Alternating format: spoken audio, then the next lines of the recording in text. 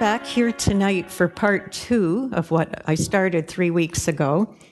And actually, when I heard Ashton starting off and Joanne, I thought, oh, they're going to preach my message, you know. So there's going to be some agreement here with what they were sharing. So I guess the idea was I was supposed to come back the following week, but I wasn't able to come back for 2 weeks. And in the meantime, some other people had to step in. And last week, Carolyn did, and she did an awesome job. Yeah. And, you know, I think you had like a couple days notice, Carolyn. Yeah, she did great. But, you know, sometimes it's good to have short notice. But I had 3 weeks. I was sitting on this for 3 weeks. And you know what happened when you got 3 weeks? You start thinking about it and you change it and you add stuff. Okay. Anyways, so I started out with one set of notes. I got a new set, but that's okay. So for some of you who weren't here and some of the folks out there on live stream, I'm just going to do a review of what I talked about 3 weeks ago, because you might have forgotten. Anyways, that was 3 weeks ago. But I was looking at what God did for Adam in Genesis 1 and 2, and even into Genesis 3, and what God gave him, what it was like before the fall. And then I was comparing that with in the book of Ephesians, what we now have restored to us in Christ. So I'm just going to kind of review that, and then I'm going to go a little further into some new territory tonight. But in Genesis 1, 2, and 3. These are some of the benefits that God gave to Adam. So Adam was created on the 6th day, which would have been, he was the last of all God's creation. So when he landed on planet Earth, he had everything in place. God had everything ready for him. So everything was provided. Adam didn't have to work for it. He didn't have to earn it. He had everything. And then he was created in the image and likeness of God, which means he was a spirit being, just like God, and he had the same nature as God, so he was able to have communion and fellowship with God, and God gave him dominion on the earth. And his first day on the earth was the 7th day, which was a day of rest, so he began on a day of rest. He started from a place of rest and with having everything provided. And then God put Adam in the garden, and he gave him a purpose, a job to do, to tend and keep the garden. And he also gave Adam the fruit of every tree in the garden except one. So God actually gave a prohibition to Adam. He was going to give Adam the opportunity to exercise freedom of choice, to choose what God said, or to choose his own way.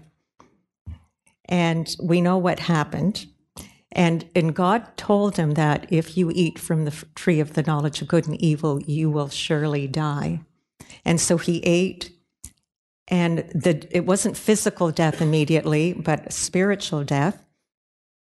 And Adam went into a place of fear and condemnation and guilt. He was withdrawing from God and hiding, and he lost that fellowship he had.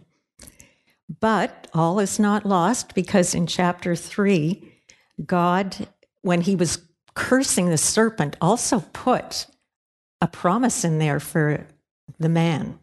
He said that the seed of the woman would crush or bruise the serpent's head. So that put the serpent on notice that something bad was going to happen to him, but something good was going to happen for us. But it took a while, so fast forward now to the book of Ephesians. Jesus has come. He's died on the cross for us. He's raised from the dead. He's in heaven, seated at the right hand of the Father. He sent the Holy Spirit. So we were looking at last time what has been restored to us in Christ. Now, in studying the book of Ephesians quite a while ago, he showed me that Ephesians is divided up into three parts: sit, walk, and stand. And I think a lot of people have seen that over the years, but it was something he revealed to me without knowing that he'd revealed it to other people. And some people may look at it differently, but I find that really helps me to understand the book of Ephesians. So the first three chapters, 1, 2, and 3 of Ephesians, really are the sit part of the message in Ephesians.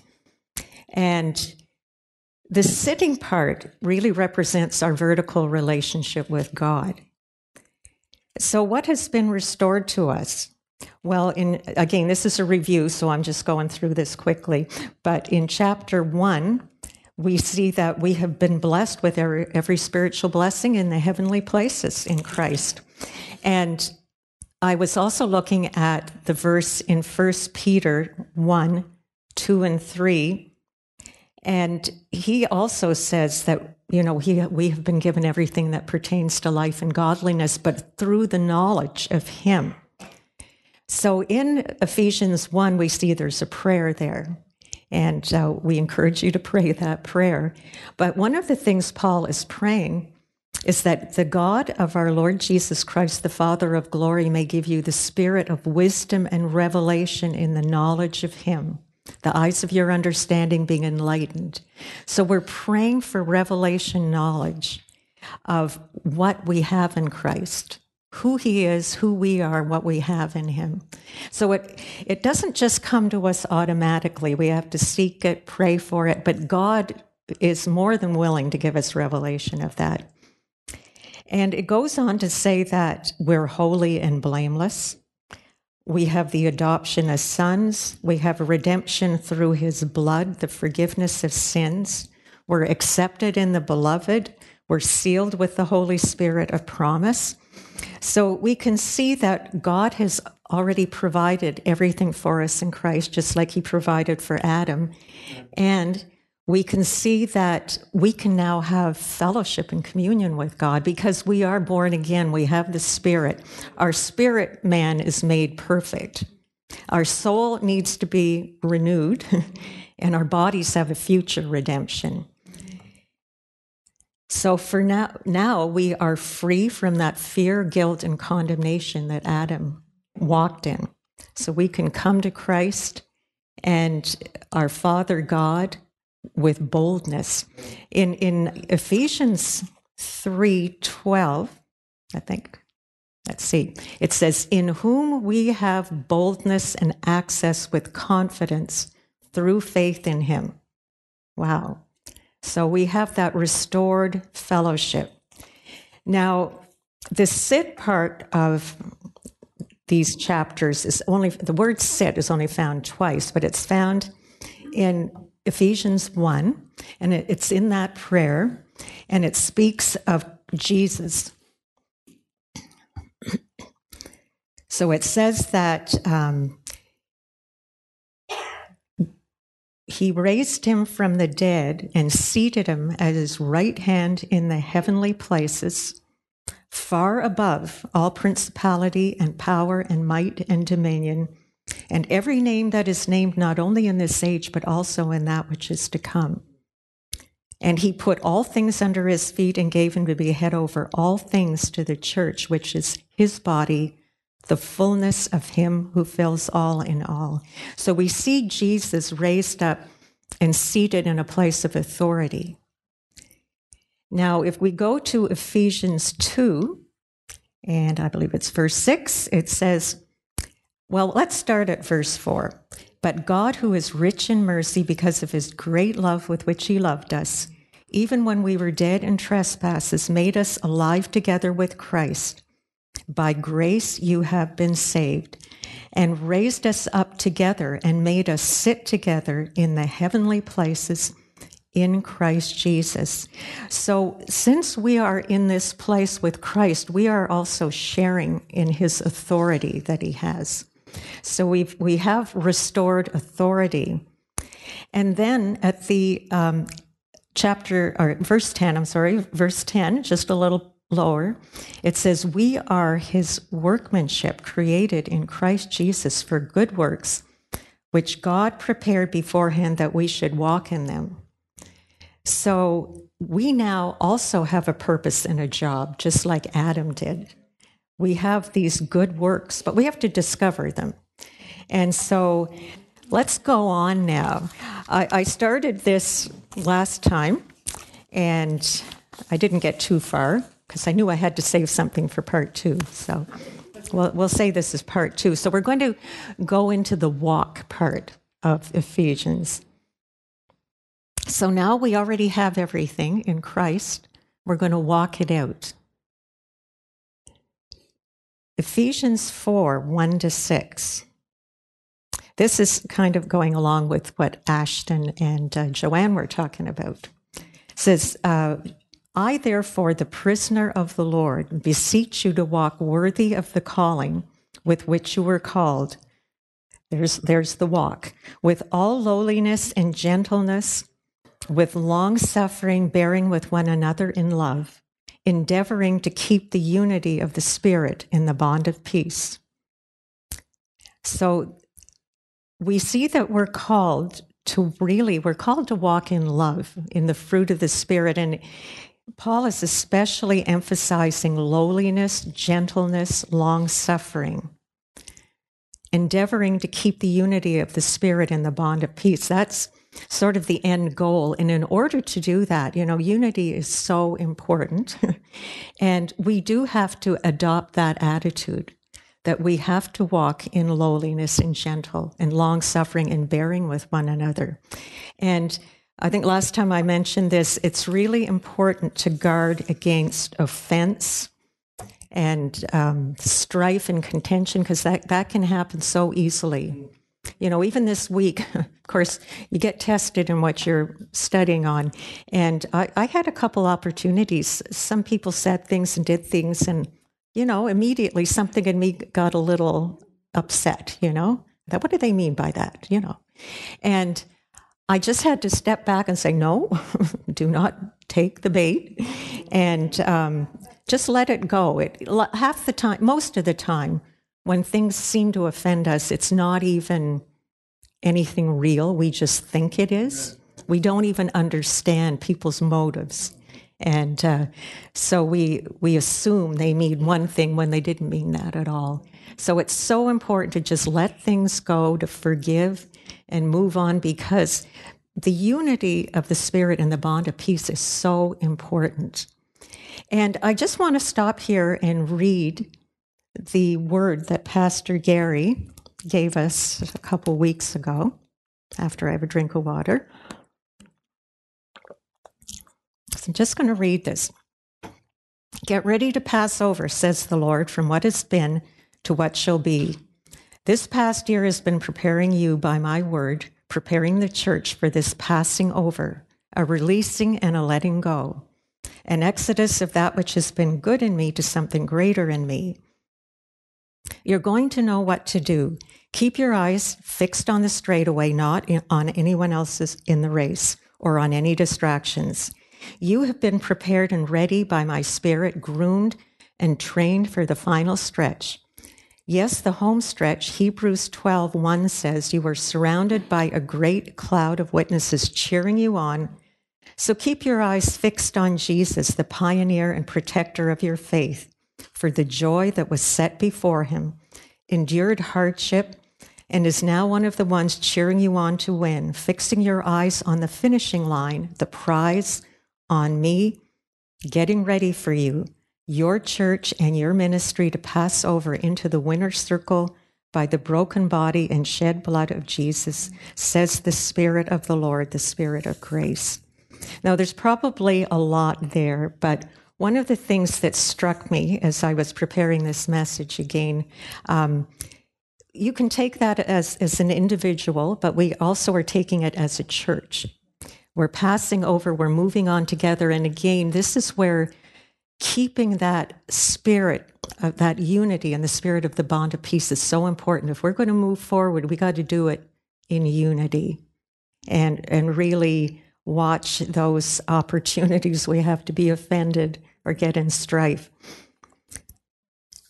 Now, I'm not going to look at every verse, but I'm just going to go over some of them The next group of verses I want to look at is Ephesians 4, 7 to 16. And here Paul is talking about some of the gifts we have in the church. I'm just going to start at verse 11. It says, and he, that would be Jesus himself, gave some to be apostles, some prophets, some evangelists, some pastors, and teachers.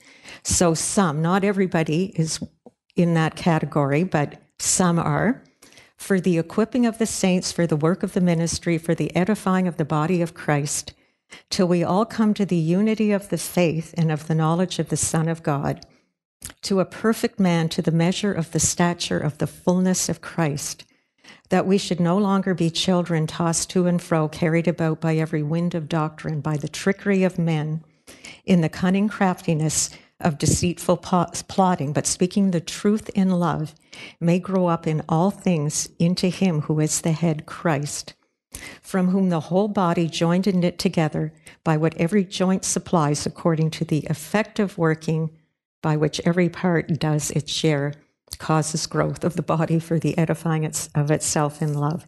So I just want to break that down a little bit and say that it's important. The body of Christ is so important. That unity is so important because when we're here, we are going to be exposed to these ministries.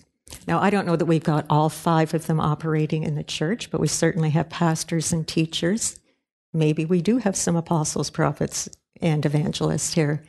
But even if we don't see them every week, sometimes our pastors will bring people with these gifts into the church to minister to us. So we do need them because they are for the equipping of the saints for the work of the ministry.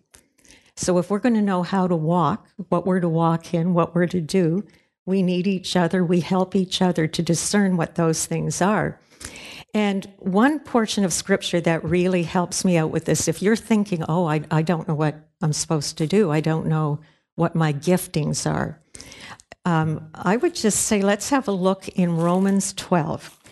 I know it's a portion of scripture we look at a lot, but Romans 12 and verses 1 and 2 says, I beseech you, therefore, brethren, by the mercies of God, that you present your bodies a living sacrifice, holy, acceptable to God, which is your reasonable service. And do not be conformed to this world, but be transformed by the renewing of your mind, that you may prove what is that good and acceptable and perfect will.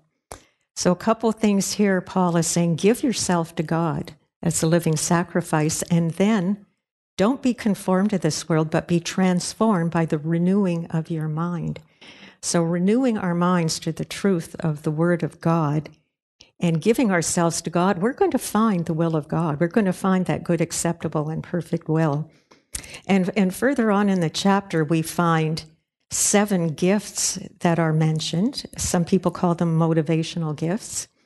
And it says, having then gifts differing according to the grace that is given to us, let us use them. If prophecy, let us prophesy in proportion to our faith. Or ministry, let us use it in our ministering. He who teaches in teaching, he who exhorts in exhortation, he who gives with liberality, he who leads with diligence, he who shows mercy with cheerfulness. So probably every one of us can find ourselves somewhere in that list. And if you're not sure, well, ask God to show you, and he'll show you. And, you know, when you think about it, I look at people here, and I can see those gifts operating in your lives. And I remember, years ago, I was up for prayer, and Pastor Gary said to me, when are you going to teach? And I thought, what? Where did that come from? You know, it was just totally foreign to me that I would teach. I mean, I had taught Sunday school, and I learned a lot teaching Sunday school too, but teaching to me was just this amazing ministry, and I really admired people who could teach the word. But, you know, he saw something maybe that I didn't see at that time. And this is where these giftings in the body of Christ, like a prophet or a pastor, prophet, evangelist, whatever, they can speak things into your life that will help you discover what you're supposed to be doing, as well as your own relationship with God. So that was really helpful to me, and here I am doing some teaching now. So there you go. Although at the time I thought, how could I ever do that? But God is faithful. Amen. And he didn't make me teach right away either. It was a few years before he ever asked me to teach anything. So let's move on in Ephesians. Ephesians 4, I'm just going to look at the next portion here. Ephesians 4:17 to 24. We're talking about the word walk. And here he's actually telling us how we should not walk. This I say, therefore, and testify in the Lord, that you should no longer walk as the rest of the Gentiles in the futility of their mind, having their understanding darkened, being alienated from the life of God, because of the ignorance that is in them, because of the blindness of their hearts, who being past feeling have given themselves over to lewdness, to work all uncleanness and greediness. But you have not so learned Christ, if indeed you have heard him and have been taught by him, as the truth is in Jesus, that you put off, we're being told to put off our former conduct, the old man which is dead, and to be renewed in the spirit of your mind, and that you put on the new man, which was created in God in true righteousness and holiness.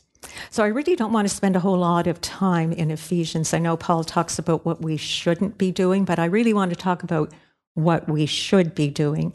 And so he is telling us here again to be renewed in the spirit of our minds. So that's something that we do to discover our callings, our gifts. And what I see working together with the gifts here is the fruit as well. We don't just do something, but we do it in the fruit of the Spirit, basically the love of God. And my sister and I were taking some courses right now, and I remember one of the teachers, he was teaching on the gifts and the fruits of the Holy Spirit. And he said something that just caught my imagination. He reminded us of the high priest's garment in the Old Testament that had bells and pomegranates on the hem. And he said that's what the fruit and the gifts are like.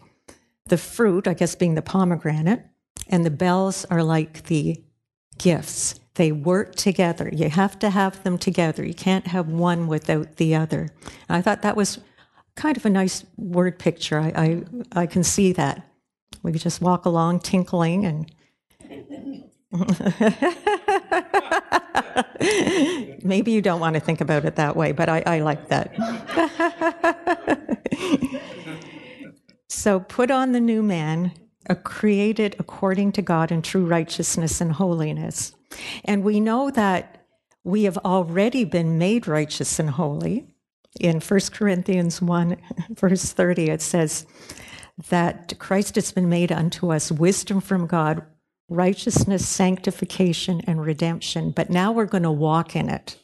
We've got it in us, now we're going to walk it out. Moving on to the next few verses, Ephesians 4, 25 to 32. Again, there's a lot of what not to do, and I'm not going to really get into a lot of that, but I did want to emphasize verse 31, let all bitterness, wrath, clamor, and evil speaking be put away from you with all malice, and be kind to one another, tender-hearted, forgiving one another, even as God in Christ forgave you. So it's so important that we're walking in that forgiveness and that tender-heartedness towards one another, and then we won't be offended very easily. Now, moving on to chapter 5, we're still walking in chapter 5, and Ephesians 5, 1 and 2, this is the royal law. Therefore, be imitators of God as dear children and walk in love as Christ also loved us and gave himself for us, an offering and a sacrifice to God for a sweet-smelling aroma. So here it is, we're to walk in love, but it's a very sacrificial love. I think I read this last time, but I'm going to read it again. It was somebody's definition of agape love. It says, giving myself up, subordinating, even abandoning my own desires for another's. It actually means preferring another's well-being over our own. So that's a tall order, but God helps us with that. We have the Holy Spirit, and that's something to aim for. In Ephesians 5:8-14, we're told to walk in the light. He said, for once you were darkness, but now you are light in the Lord. Walk as children of the light. And he goes on to say what that means. For the fruit of the Spirit is in all goodness, righteousness, and truth. Finding out what is acceptable to the Lord. So that's what we're doing. We're finding out what is acceptable to God. We're walking in the fruit of the Spirit and the love of God. And now Ephesians 5:15-21. It says, verse 15, see that you walk circumspectly, not as fools, but as wise, redeeming the time because the days are evil. Therefore, do not be unwise, but understand what the will of the Lord is. So we're to walk in wisdom, to discern the times, to redeem the times, and to live diligently and almost watchfully. And to understand what the will of the Lord is. There it is again. We're seeking God for his will, and he's faithful to reveal it to us. And then he says, do not be drunk with wine, which is in dissipation, but be filled with the Spirit, speaking to one another in psalms and hymns and spiritual songs, singing and making melody in your heart to the Lord. Now, the other day, I think in our devotions, Vicki Burke said this about this portion of being filled with the Spirit and singing and making melody in your hearts to the Lord. She said, speaking to one another about works of God will cause everyone who hears to be encouraged and strengthened. This builds one another up in the Word. This type of fellowship is vitally important among believers. So we see again how important it is for us to come together and encourage one another with the gifts that we have. And that's what we're doing tonight. Amen. Now, I'm not going to go into any detail on the rest of Ephesians 5. He does go on to say, give thanks always for all things to God the Father in the name of our Lord Jesus Christ. That is very important. To always be thankful every day, practice thankfulness. I think we know that. And submitting to one another in the fear of God. That is also so important. There's always people we need to be submissive to. And that is, it's for our protection, really, to know who to submit to and when to submit. And it also is an example of our humility before one another and respecting and honoring one another. So he does go on to talk about some examples of authority and submission in chapter 5, the husband and wife, and then into chapter 6, parents and children, and also masters and servants. So I'm not going to go into that, but I'm just going to head on into the last part of chapter 6, which is the stand part. Finally, we're getting to the stand. And this is really on the armor of God. And my purpose here is not to really teach on the armor of God. I'm not really prepared to do that, but a lot of people have done a great job. If you've ever taken the course here, Standing in the Armor, I took that once a long time ago. That is a great course. And it's Rick Renard's book, Standing in the Armor. That's an awesome book to read if you want to learn about the armor of God. But one of the things, when I took the course, it's a lot of information to take in, but one of my takeaways from it was that every piece of the armor is based on the Word of God in some way. And I was thinking as I was preparing this message that if we are sitting in the finished work of Christ, and if we are walking in our gifting and the will of God and the fruit of the Spirit and the love of God, then we really are going to have the armor on. You probably will already have the armor on if you're doing that. But one of the things that it is important that I wanted to point out here, he says in verse 10, "Finally, my brethren, be strong in the Lord and in the power of his might. Put on the whole armor of God, that you may be able to stand against the wiles of the devil. For we do not wrestle against flesh and blood, but against principalities, against powers, against the rulers of the darkness of this age, against spiritual hosts of wickedness in the heavenly places." So we were reading earlier that we are already seated with Christ in the heavenly places, who is above all of these wicked, evil hosts. But it's important that we understand the wiles or the schemes of the devil. And one of the ways these are described as cunning arts, deceit, trickery, craft, we need to be able to discern them. And we were reading earlier in, I think it was Ephesians 4, that these gifts that we have in the body of Christ help us to find our work and our ministry in the body of Christ, but they also help us to mature and grow up so that we can discern the deceitfulness of Satan and his plots. So we need to understand how he comes at us. And we know that basically he's a liar. That's how he got Adam and Eve in the garden. And he also is an accuser. But knowing what we know now about who we are in Christ, he really can't accuse us, because we can come back at him and say, I am the righteousness of God in Christ. I'm loved by God. I'm a child of God. Don't pull that stuff on me, devil. And as we say, even when I'm wrong, I'm right. I'm always the righteousness of God in Christ.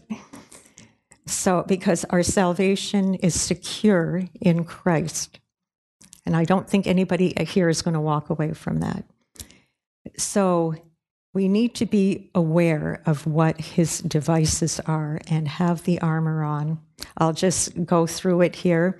He's saying, "Stand, therefore, having girded your waist with truth, having put on the breastplate of righteousness, and having shod your feet with the preparation of the gospel of peace.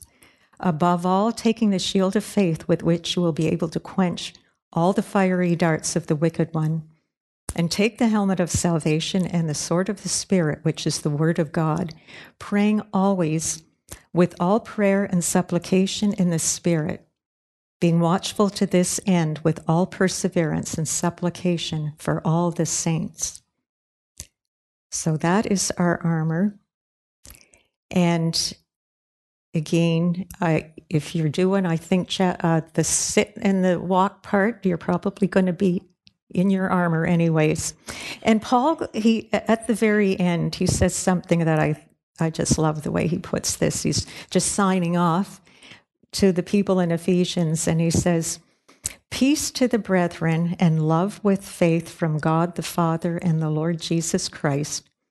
Grace be with all those who love our Lord Jesus Christ in sincerity. Amen."